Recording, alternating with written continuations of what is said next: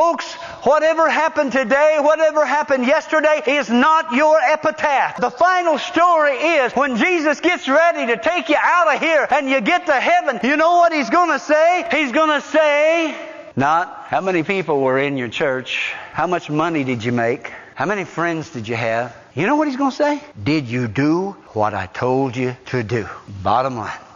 If you did, that's all that's required. See, we are so success-oriented in America that we take that and we superimpose it on the Word of God, and we even pull out scriptures from the Word of God to buttress our arguments and our beliefs. But beloved, my goodness, 11 of the 12 were martyrs.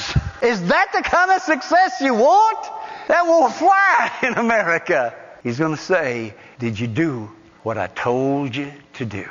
No buts, no and, no if, no excuse. Did you do what I told you to do? If the answer is yes, and that's the only answer that counts, then the response from Jesus will be this. Well done, thou good and what? Oh, I thought it was successful. Not successful? Faithful. Get that down inside of you. All that He expects of you is to be faithful. That makes it a whole lot easier, don't it? Or does it? Faithful. Let me introduce you to a couple other people real quick now in rapid succession. Let's look at Nathanael in John chapter 1 real quick, and then I'm just going to close this up. Nathanael is the critic. You know somebody that's a critic? That's a Nathanael. Because you see, Philip, he went and found Nathanael, and he told Nathanael, we have found the one that Moses wrote of in the law. We found the Messiah.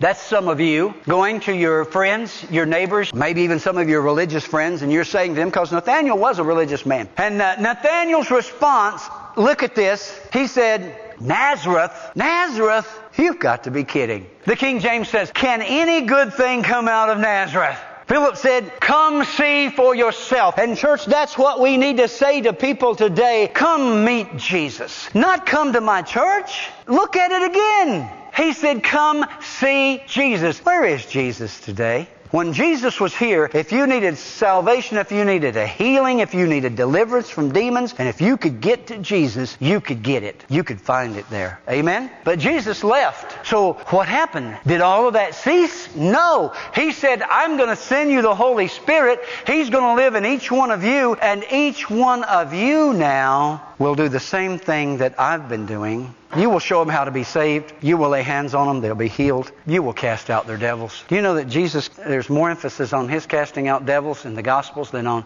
any other person in the Bible? Did you know that? So now they come to us, not to the church. Hello, to us. They come to us to find Jesus. So then Nathanael said, after Jesus laid a word of knowledge on him, said, I saw you under the bush while you were still over there. Nathanael said, Rabbi, you are the Son of God, the King of Israel. You see the nature of true Christianity? It is following Jesus, devoting ourselves to Him and treading in His steps. Nathanael, critical? Yes. But once he meets Jesus, he's believing. Prejudice? Yes. He'd ruled out any possibility that any kind of Messiah would come out of Nazareth. Well, everybody knows He's going to come from Jerusalem.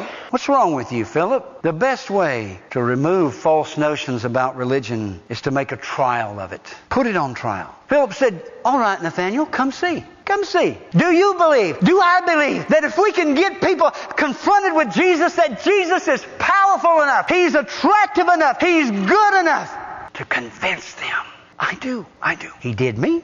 You say, oh, but Pastor, surely it was those eloquent sermons that were preached. They weren't eloquent.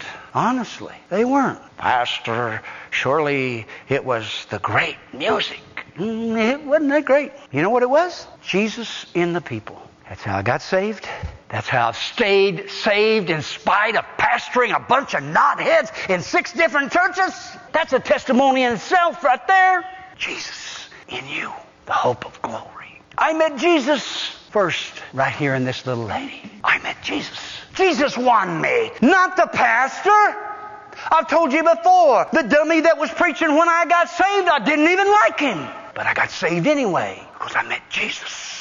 That destroys all of this argument that, boy, if we could just get the right combination of the right baloney, get some Spirit-filled Christians who are full of the fire, who will talk about Jesus. That's how people get saved. Otherwise, they're just attracted to your group until they find a better one. Hello. There's always somebody that's got a better show than you in town. If not right now, it will be.